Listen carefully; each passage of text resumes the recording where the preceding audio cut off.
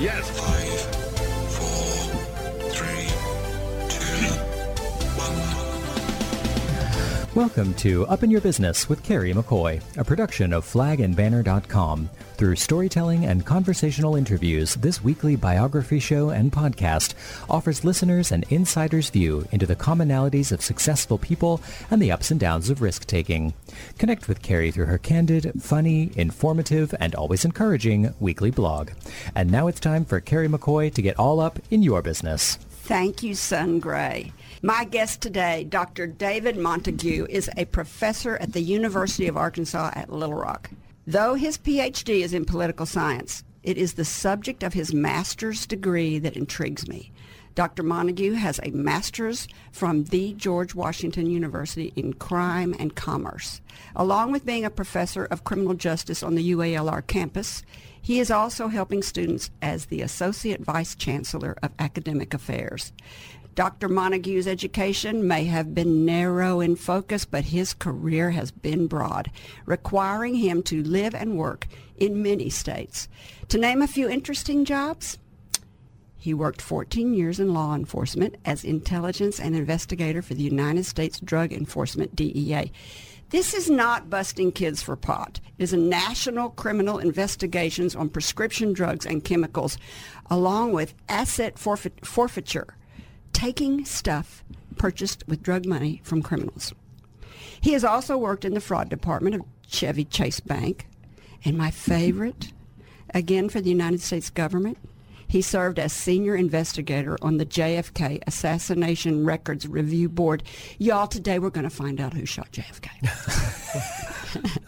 It is my pleasure to welcome to the table the curious, educated, service-minded professor and author, Dr. David Montague. Hey, doctor. Hello. Good afternoon. It's such a pleasure to be here. Thank you so much for having me and for that wonderful introduction. You are welcome. After reading about your education, I couldn't help but wonder if you know Dr. Chris Jones, who went to Morehouse, I think. I do know Chris Jones, and yes, and he did go to Morehouse. He went to MIT as well. I do know him pretty well. He's a fabulous guy, family man. Educated. Really community-oriented. In fact, my child, now college student, actually worked during the pandemic at the Arkansas Innovation Hub when he was head of that as a volunteer. And I just really loved it there. So I have a lot of admiration for Dr. Chris Jones. I felt like y'all would know each other and run kind of in the same circles because you're both really smart and you've had higher education. So a political science degree, I understand. And that's kind of typical. I mean, a lot of people have political science degrees. But a master's in crime and commerce is very different and interesting. How did you even know about this degree to even pursue it? Wow, that's a great question. You know, I've done a lot of interviews, and I don't think anyone's ever asked me specifically that one about that program. And it's interesting because that program at the George Washington University. Yeah, you got to put the D in right, there. and I'm originally from the Washington, D.C. area. I say roots here in Arkansas. I used to come and visit growing up all my life. I was looking for something for a graduate level criminal justice program, and it turned out I was studying white collar. I was working at DEA at the headquarters building as a contractor at the time before I jumped the fence to join the feds. I have been going to Quantico for classes, and Quantico is the FBI Academy for your listeners. And so was looking for a criminal justice focused graduate program, a master's program, and looked around, lived in the Washington, D.C. area, and found this really unique program that focused on white-collar crime that happened to be in a forensic science department. And I said, well, that's kind of unusual. So, the courses were also different from, I think, a normal master's, in criminal justice, mostly conspiracy, terrorism, fraud and government contracting, computer forensics, those things of that nature. Yeah. And most of the people that were my classmates were also investigators in other agencies. So NASA, Army, You just don't think of all the areas of crime. Mm-hmm. Yeah. And so it's interesting that program or that department had 3 tracks in forensic science. One was straight forensics. So you had a lot of chemistry people, toxicology, serology, and epidemiology type folks. Then they had security management. So you had a lot of people that did. Nowadays you call, the computer security, cybersecurity people. And then the other was crime and commerce. And that was people like me, and that was the white collar side. So, you dipped a little bit into all the other two areas, but the focus of mine were conspiracy, terrorism, fraud, things. And I ended up using a lot of those things when I went to the Assassination Board later. Oh, I can't wait to talk about the JFK assassination, but we're going to keep everybody waiting on that. Then you go to Howard University for political science. So you go back and get more degrees. Why did you go after you got your master's in crime and commerce? Why did you go get a PhD in political science? So I finished the master's degree. I had gone to, when I went through basic training at Quantico, I was assigned to Newark, New Jersey with DEA. And I worked in the Newark field office doing white-collar drug cases, pharmacies, doctors, nurses. So, a lot of focus that we did, now, people think of OxyContin right. and that, the oxycodone crisis. A lot of that back then, people thought of it just soccer moms and people that got hooked going to pain doctors, things like that. But, thank goodness for the state and local law enforcement folks. They were really the ones that really put that type of criminality out there at the forefront. And now it's really been adopted more. But thankfully, the state and local folks did. But, to your question, I really had enjoyed what I was doing at George Washington. At that time, we didn't have high-quality distance learning in most places. Yeah. We're talking about the, early to mid-'90s. And so I ended up getting transferred or assigned to Newark, New Jersey. Took some classes at Rutgers University, or we call it Rutgers, up there in Newark. And I liked the program, but it wasn't the same focus. And then came back to Washington, D.C. to be able to finish that program at George Washington University, and did. And it just so happened that while I was trying to finish that program, that's how I got on board with the Assassination Records Review Board. It started the process when I was still in DEA, but the security clearance was so high, they had to redo my top secret again, plus they had to do an SCI to attach to it. And that just took a long time. So I was already back in the Washington, D.C. area. Thankfully, I was able to get back into George Washington. Got picked up by the review board, and that's how I ended up finally, after meeting people at the Assassination Board, deciding I wanted to do a PhD, because a lot of them had PhDs. The person that ran our Secret Service team had a PhD. Oh, the CIA peer pressure. You just couldn't be outdone. I loved working with them, and I said to myself, you know what? This wasn't on my radar. Just being a college graduate was going to be a big deal. Then I had this desire to get a master's, and then finally something said, well, David, just for yourself, why not try it? And that's the reason I actually went on a journey to kind of pray about it, to be honest with you. And drove in my Jeep Wrangler down to Alabama and Florida for a week and a half, and came back and applied and got in to Howard University. And then when I finally got accepted, I resigned and ended up becoming a consultant doing national security work while I was at Howard. A calling. It was a calling. It was. It really was. I interviewed a nun, and she said, when whoever your religious person is you look up to, when you pray about it and it keeps calling and calling and calling, you cannot deny it. Can't deny it. So did you take top secret files home with you? No, I did not. No. How timely. No. Were your parents in Smart. law enforcement? No. In fact, I grew up, my father left when I was about 9 weeks old, and so my mother and my grandmother raised me. My grandmother sold her hair business here in Arkansas. I moved up to help my mother raise me in the Washington, D.C. area. And my mother was not in law enforcement. She was an engineer. She's known as Arkansas's hidden figure. She's the one that's credited with designing the first U.S. naval ship with a computer. And you wrote a book. Raye And you wrote a Montague. book. Yeah. Mhm. Yeah, that's a. And that's your mother? That's my mother. Yeah. That's cool. And so, Raye Montague? What's her Yes. name? Yeah. And so, So she's smart like you. You got your smarts from her. I got smarts from her. Yeah, I think so. Do you know And your dad? I knew him. Yeah. Is he smart? He died the day before I went to Quantico for basic training Oh, what basic training? for DEA. Oh, okay. Yeah, for DEA. Yeah. So we've already talked about what you did straight out of school. You worked a long time in law enforcement on a federal level. Right. So tell us about that time interesting drug investigations? It was. I think working for DA, I was, young person. The money was I thought pretty good. I enjoyed it. Do you sit at a desk? Part of the time, but you're out in the field a lot too. I liked it because I had a lot of control over my schedule. That was important to me. I got a chance to really hone my skills and apply my attention to things in a very detailed way, like macro level, or micro level. I also liked it because being an investigator is a lot about collaboration, and I like working with other people. I'm a people person. You can probably tell I'm not very shy, and those types of things bode well for someone who does investigation. What was the most exciting bust you ever did? Well, off the top of my head, I think an interesting case was a psychiatrist that had a practice at a hospital in New York, and he had another practice in his home. He lived in a brownstone. I think it was in Queens, and then he had another practice in New Jersey, in Newark, where he would come 2 days a week. And at that time, there were not that many states that had what were called prescription monitoring programs, and that's where if you go to the doctor and they write you a prescription, take it to the pharmacy, then the pharmacy would then send a copy of it just for record keeping for types of drugs that are being prescribed, not about the individuals, to the state. And so New Jersey did not have one of those programs. New York did. So he intentionally went to New Jersey to have a practice.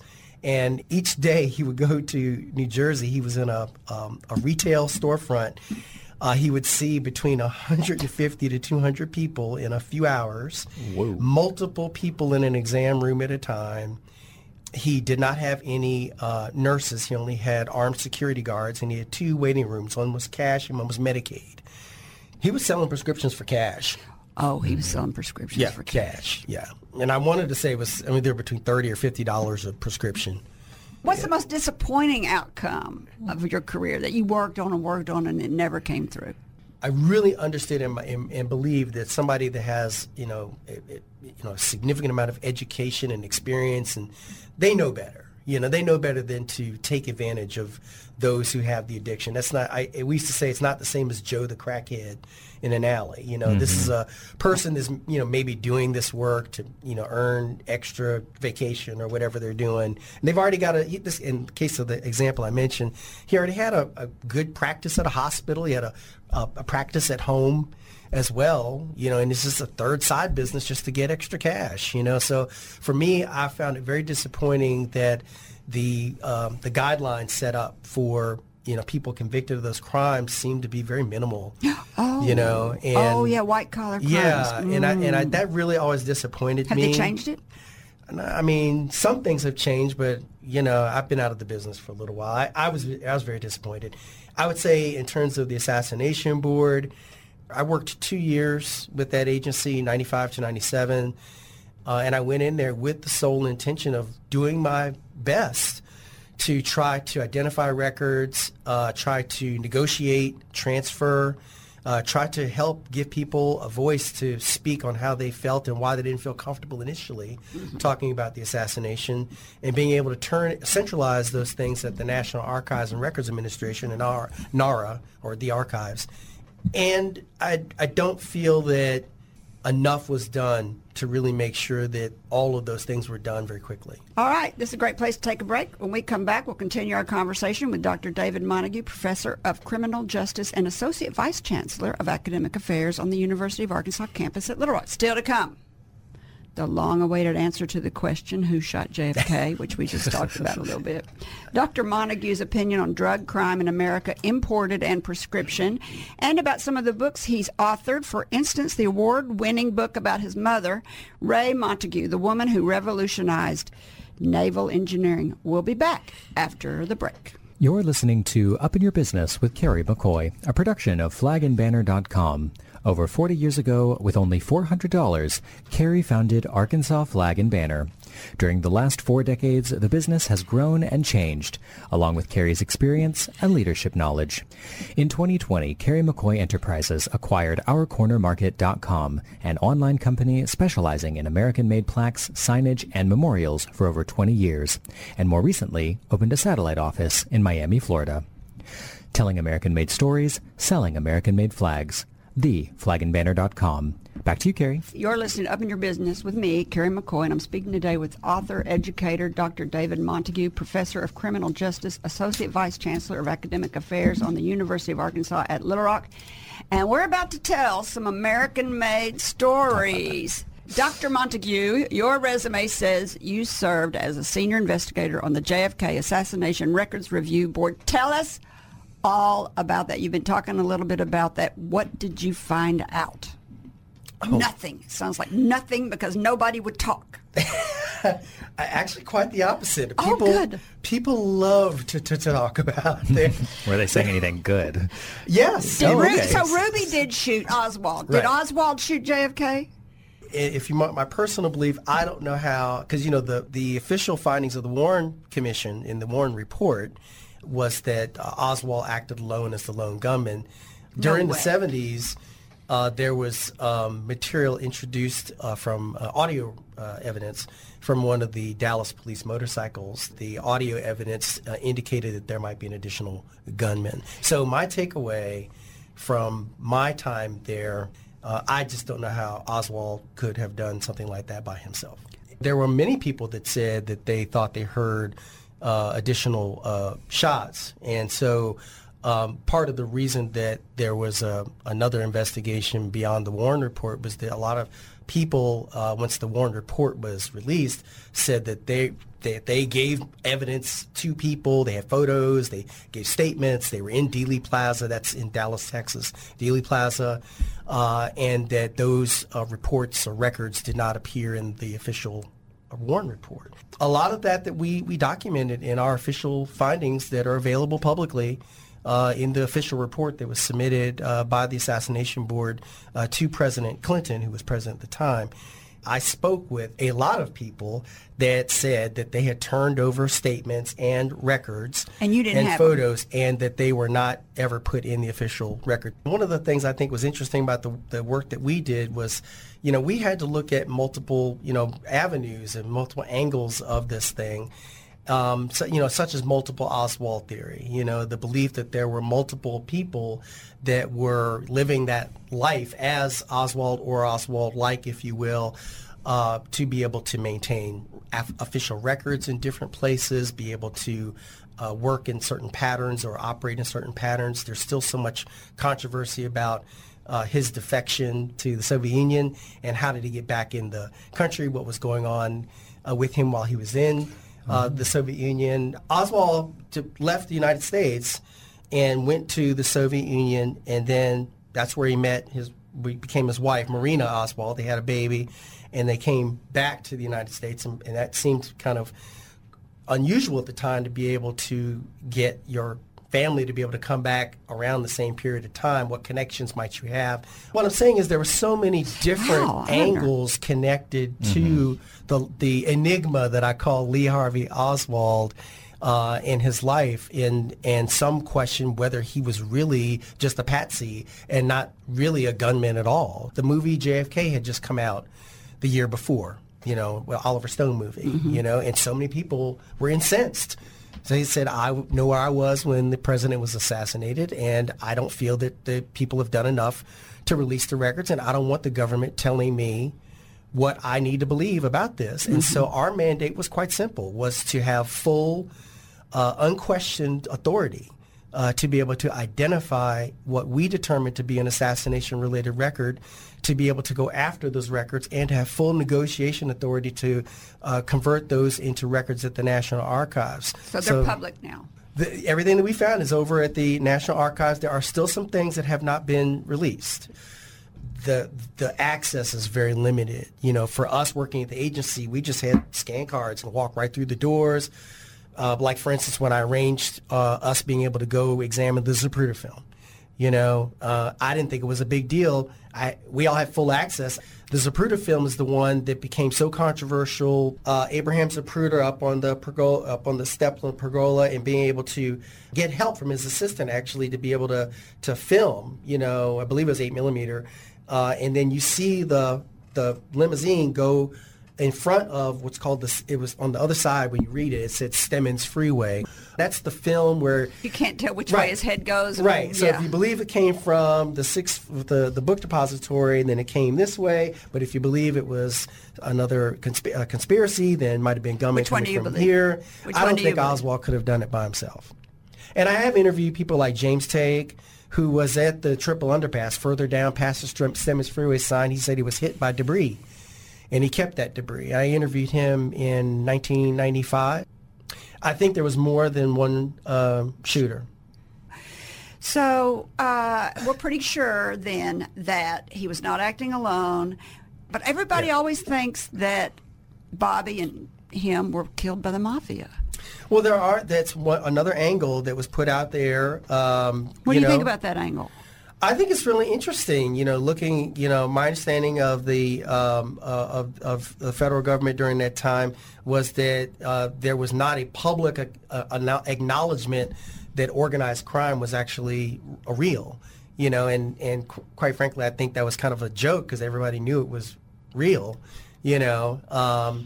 we did look at some people. It's in our official report. We did look at some people who were known to be connected with organized crime, and I did have to travel to some places and look at some records. We do know of certain people that connecting, with Castro, anti-Castro Cubans, Rolando Masferrer, and so you think Bobby's Bobby being shot and John being shot are the same two groups that shot him? There are several theories regarding the assassination of Bobby Kennedy. We did look through some of those records. I do not know which ones of those have been released, so I can't speak to those.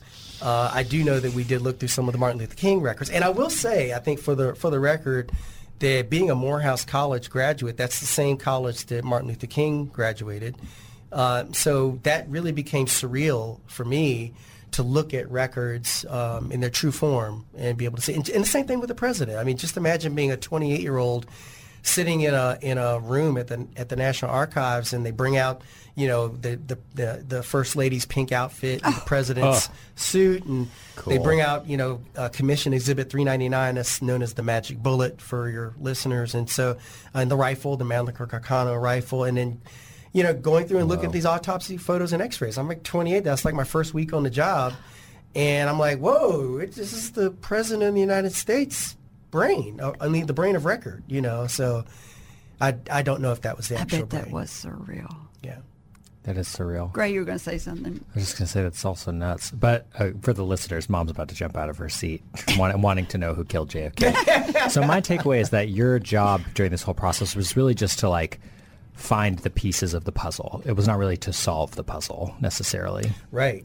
And just for your listeners, we had in terms of our structure, I ran the investigations team after Ann Buttimer, who was my colleague, left, and we had other teams. We had a CIA team, had an FBI team, forensics, military, Secret Service, and we would all work together. We'd get something would come to our attention or something we wanted to try to clear up a controversy that was out there in what we call assassination lore, and be able to try to find records of those things. And we were fully authorized to do so. But it is also important for the listeners to understand that we did have to keep safety concerns in mind. There have been hundreds of people that have mysterious things happen in their connection with the assassination. Really? Oh, yeah. And like what? I mean, there are a lot of people that were called to testify in the 70s. They jumped out of windows? They had heart attacks or car accidents. There's a really good book. I believe the guy's name is Craig Johnson. It's dated. It's an older book now. But he actually did a little pie chart that actually showed the type of death. But we went out to Los Angeles, and we sent him a letter to interview him, and he was found 4 days later dead in his apartment in Los Angeles. And so the point is that I think the mandate was very important. You killed that man. So for our structure though, because you asked about the what were some of the difficulties. I mean, think of the complexity it took from an investigative standpoint. If I'm going out in the field, and to your point, I'm not trying to solve it. I'm trying to go out and work with my colleagues on these other teams, be able to do. Now you have Google.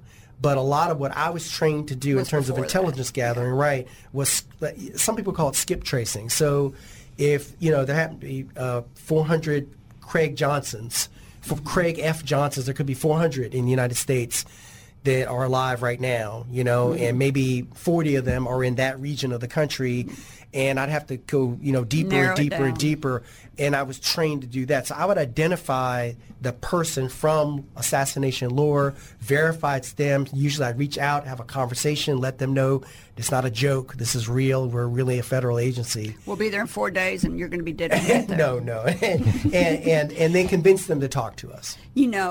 It would have to be Russia to be able to kill so many people and not get caught.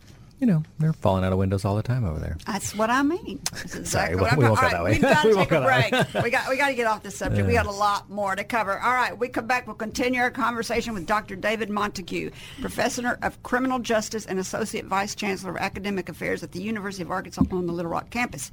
Still to come, I want to ask about fentanyl, why some pills kill you and why they don't. I want to understand the psyche of criminals and why we all love crime shows so much.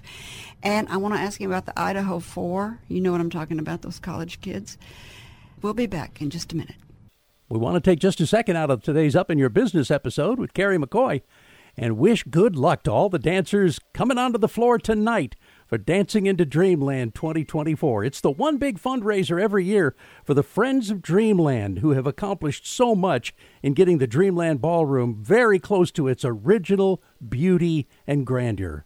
The dancers will be dancing on a brand new floor tonight. Dancing into Dreamland. It's tonight upstairs in Taborian Hall, the home of Arkansas Flag and Banner, in Dreamland Ballroom.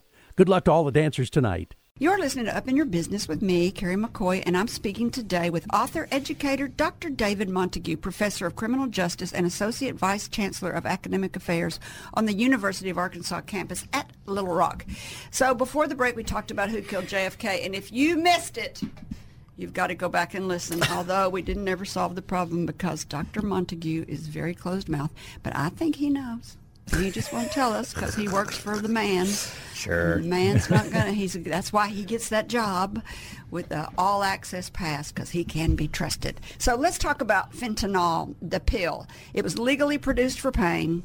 So I'm not that familiar with fentanyl, the pill.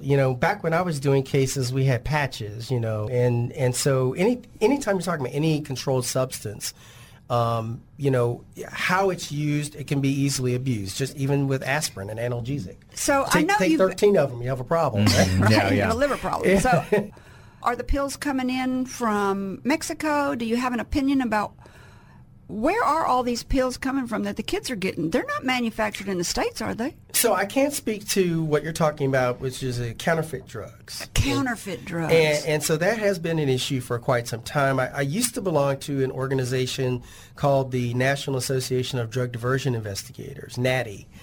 I, for one, am one of those people that was responsible for being part of the regulated chain of drugs, is what it's called. And that's where you have an import-export, potentially if the raw material could be raw pseudoephedrine, it comes in from maybe China or some other country, comes in, it's in a big barrel, and then it's imported to a company, an American company. It's gone through all the proper taxing stamps, all that kind of stuff. Everything's legitimate. And then you have to turn that from a powder or crystal form into actual pills or tablets. Mm-hmm. There's a manufacturing process associated with that, and that can be examined by investigators. And we used to look for what's called theoretical assays of how many pills should you yield from that original barrel. And that's one of the ways you can tell, are things okay or not. So that there's only a certain amount of pills or tablets that can be produced by X company in a given year, right? Oh, okay. So the markings, we call that drug ballistics, that are on the pills or tablets. You'll see little stamps, numbers, indentations. Those things are there for a reason. They're there to let you know of the purity, the quality, that that's the actual thing that your doctor prescribed, or the generic. And if you look on the pill bottle, you'll see a description. You can easily go online and look for information to know whether what you're taking is real. However, It is important for listeners to know that for a very, very long time, there have been a lot of people in other countries and in our country that are producing counterfeit drugs. That's not a secret. And what I saw when I went to the Natty conference years ago, they had some teenagers that were on the stage, and they were all in drug rehab programs.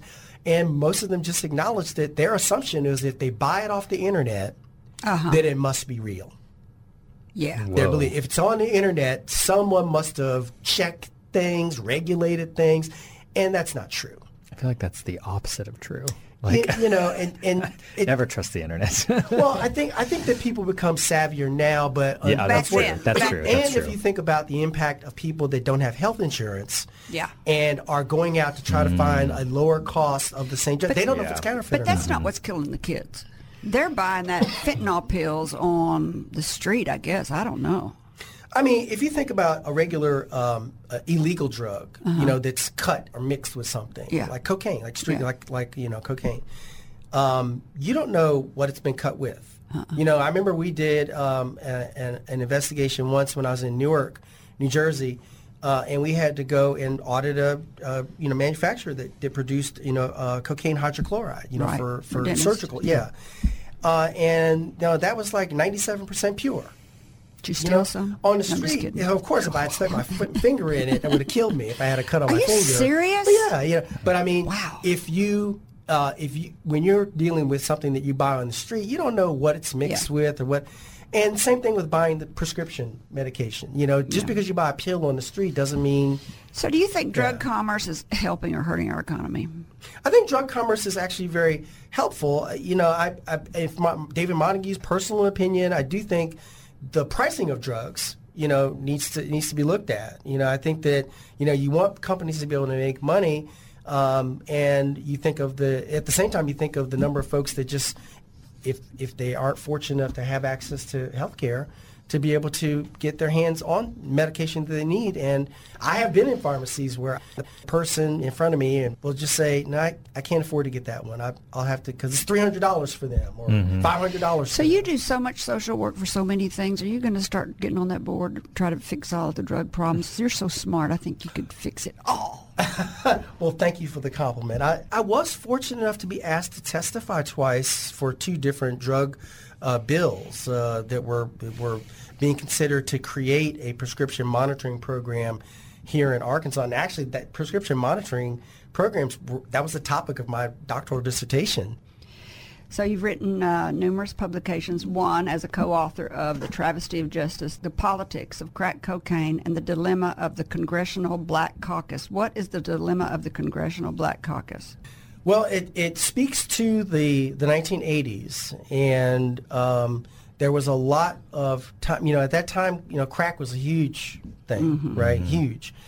And Len Bias, who was a college basketball player with College Park, University of Maryland College Park, he had just gotten signed on to join the Boston Celtics, and he went out and he overdosed and died. But he died of powder cocaine. What happened in Congress, because there had been numerous attempts to get increased emphasis on drug penalties, on the floor in there in Congress, they basically said, we need to do something because Len Bias has died, and we need to do something about the scourge of crack cocaine. But he didn't die of a crack cocaine overdose. So what came out, because there were at that time attempts to try to say, okay, should the difference between how you federally criminalize powder cocaine to crack cocaine, should you make it for every packet of crack cocaine, should you have to have 1 powder cocaine, or should you federally to get the same sentence, or should you have 5? Some people were and these are people in Congress just throwing out amounts without any real science behind it. Right. And the result came out that the federal disparity of 100 to 1.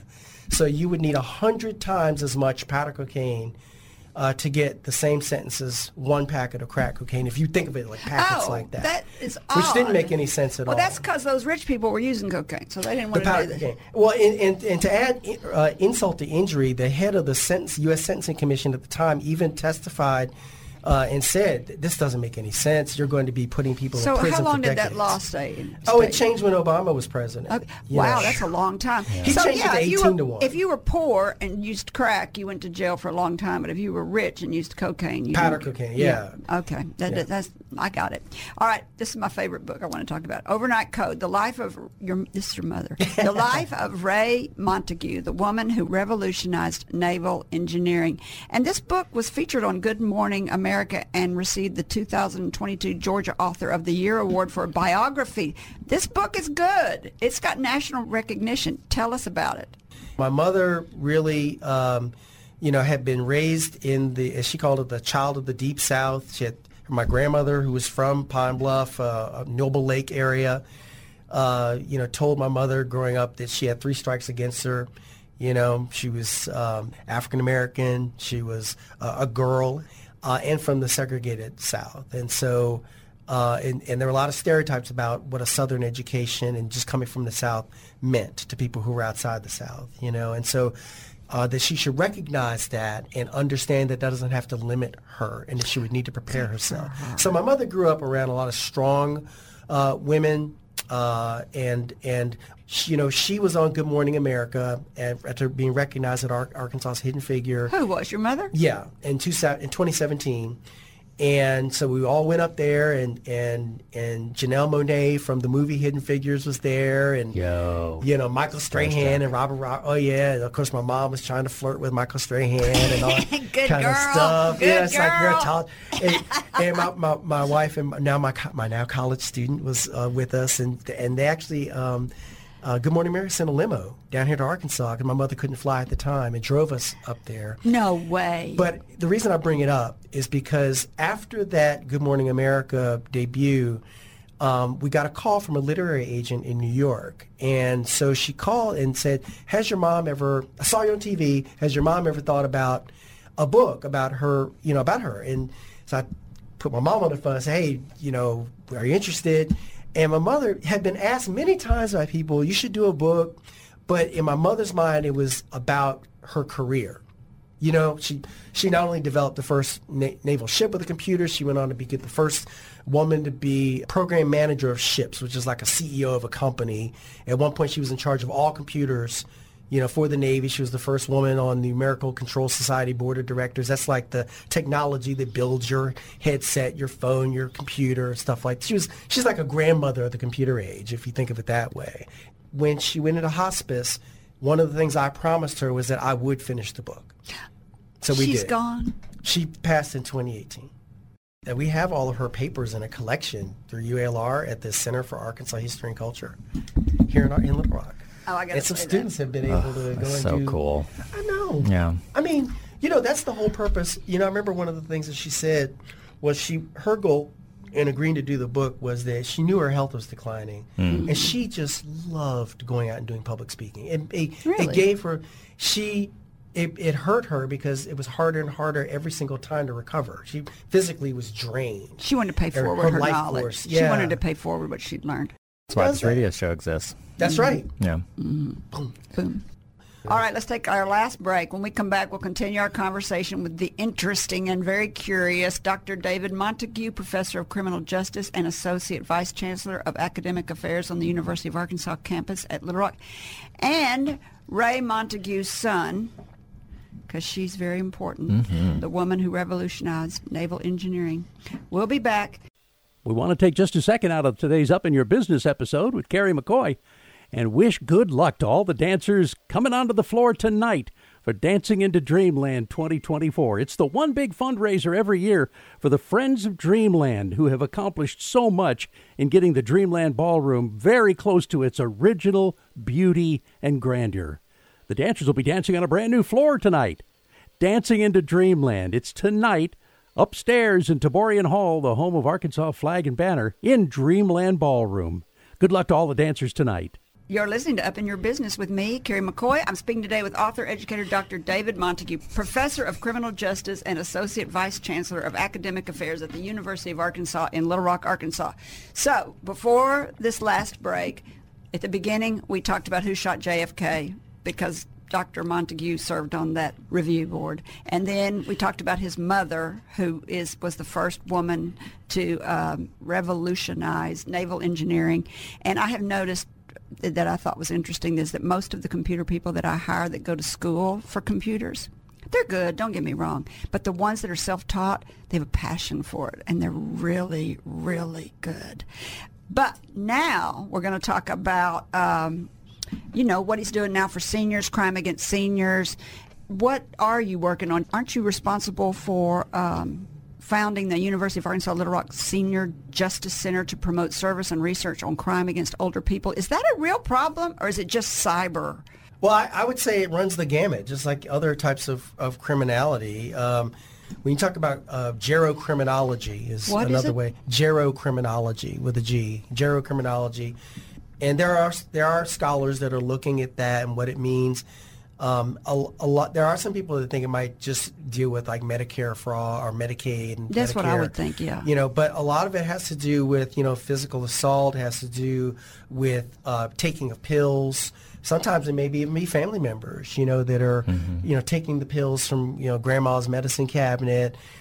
People that are fraud in terms of Medicare fraud in terms of the companies that will go in and try to get you to give them their information. And for instance, we did a project out in the Delta there, and we met some seniors and said, oh, just last week, this company, such and such company, came out and said, if we give them our names and bank account numbers, they'll give us free orthopedic shoes every month for a year. And they brought pizza and Coca-Cola and, there's some people that grew up trusting. They leave the doors unlocked at home. They do the car doors unlocked. Still? Especially in these small towns, Yeah, and just making, so a lot of what we did when we created the Senior Justice Center was to literally go out and talk to senior groups. Educate. About, like Life Quest of Arkansas is a great one out in West Little Rock at Second Presbyterian Church. I used to serve on their board out there.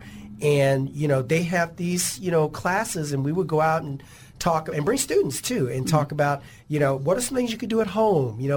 Don't open the door to say hello. You talk through the door. But here's the other part that I think is important. We would also go out and train people who were medical professionals and other types of professionals that worked with seniors to make sure they understood the signs. And we would talk to people who had, and I dealt with this when my mother was in assisted living. Yeah. I lived through this.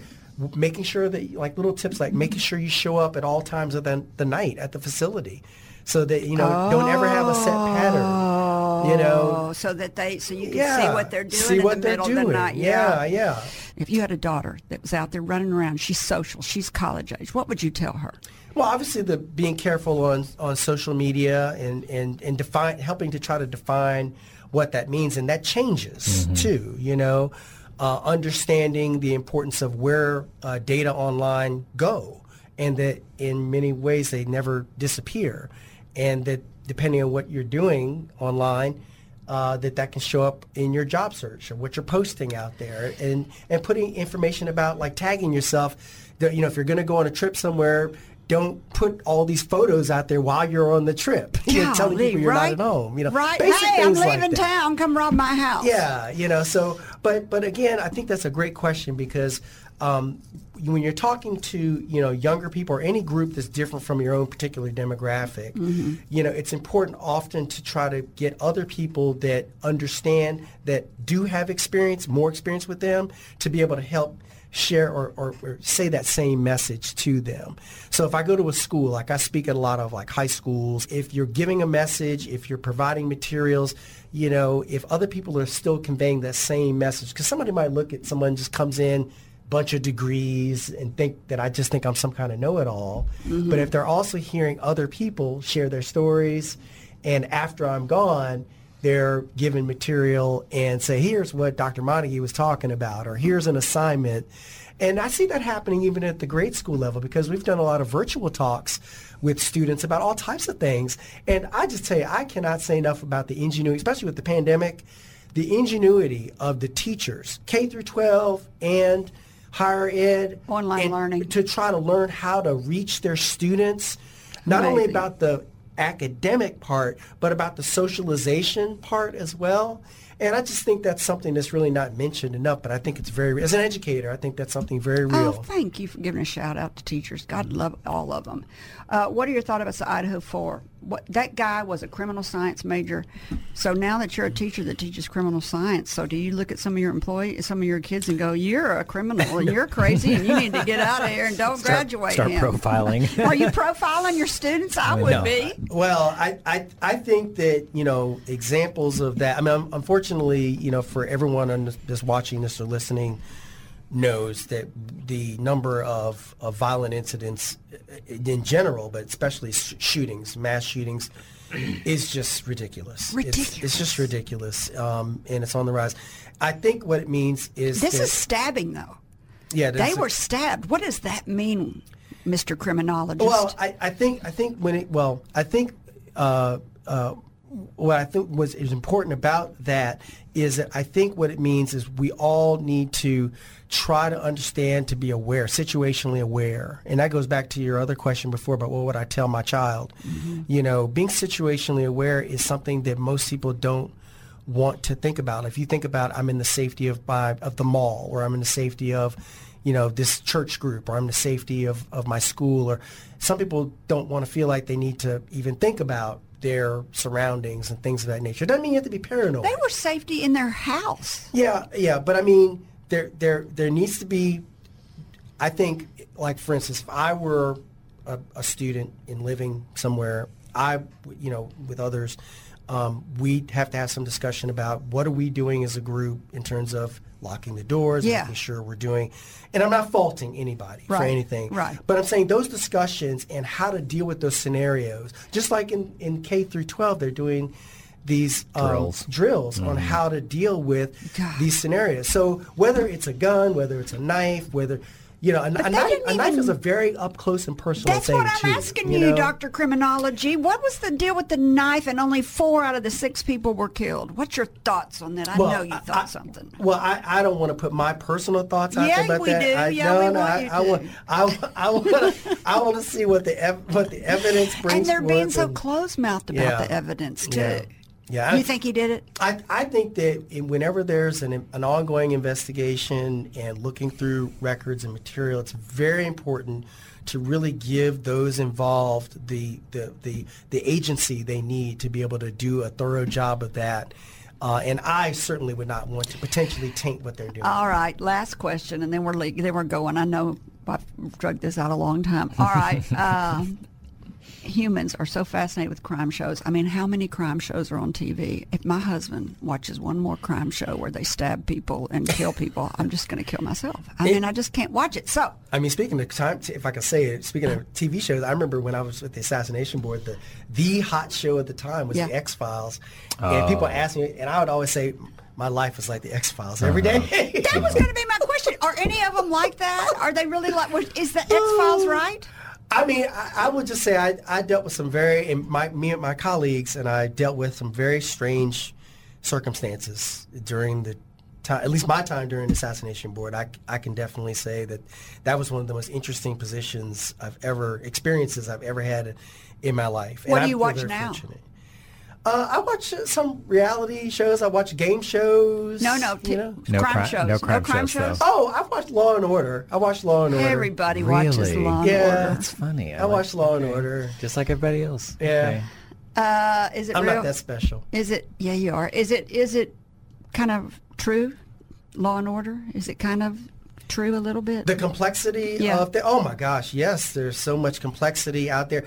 I mean, one thing that's not true is the belief that, I forgot which show it used to be, maybe it was CSI, one of those, where it just seemed to the viewer that they automatically get DNA evidence immediately in this fancy computer. Nobody's rolling around in the fancy Hummer and things. Maybe there are a few out there, but they're very few in terms of doing that kind of work. And there actually been some news articles I think one was called the CSI Effect.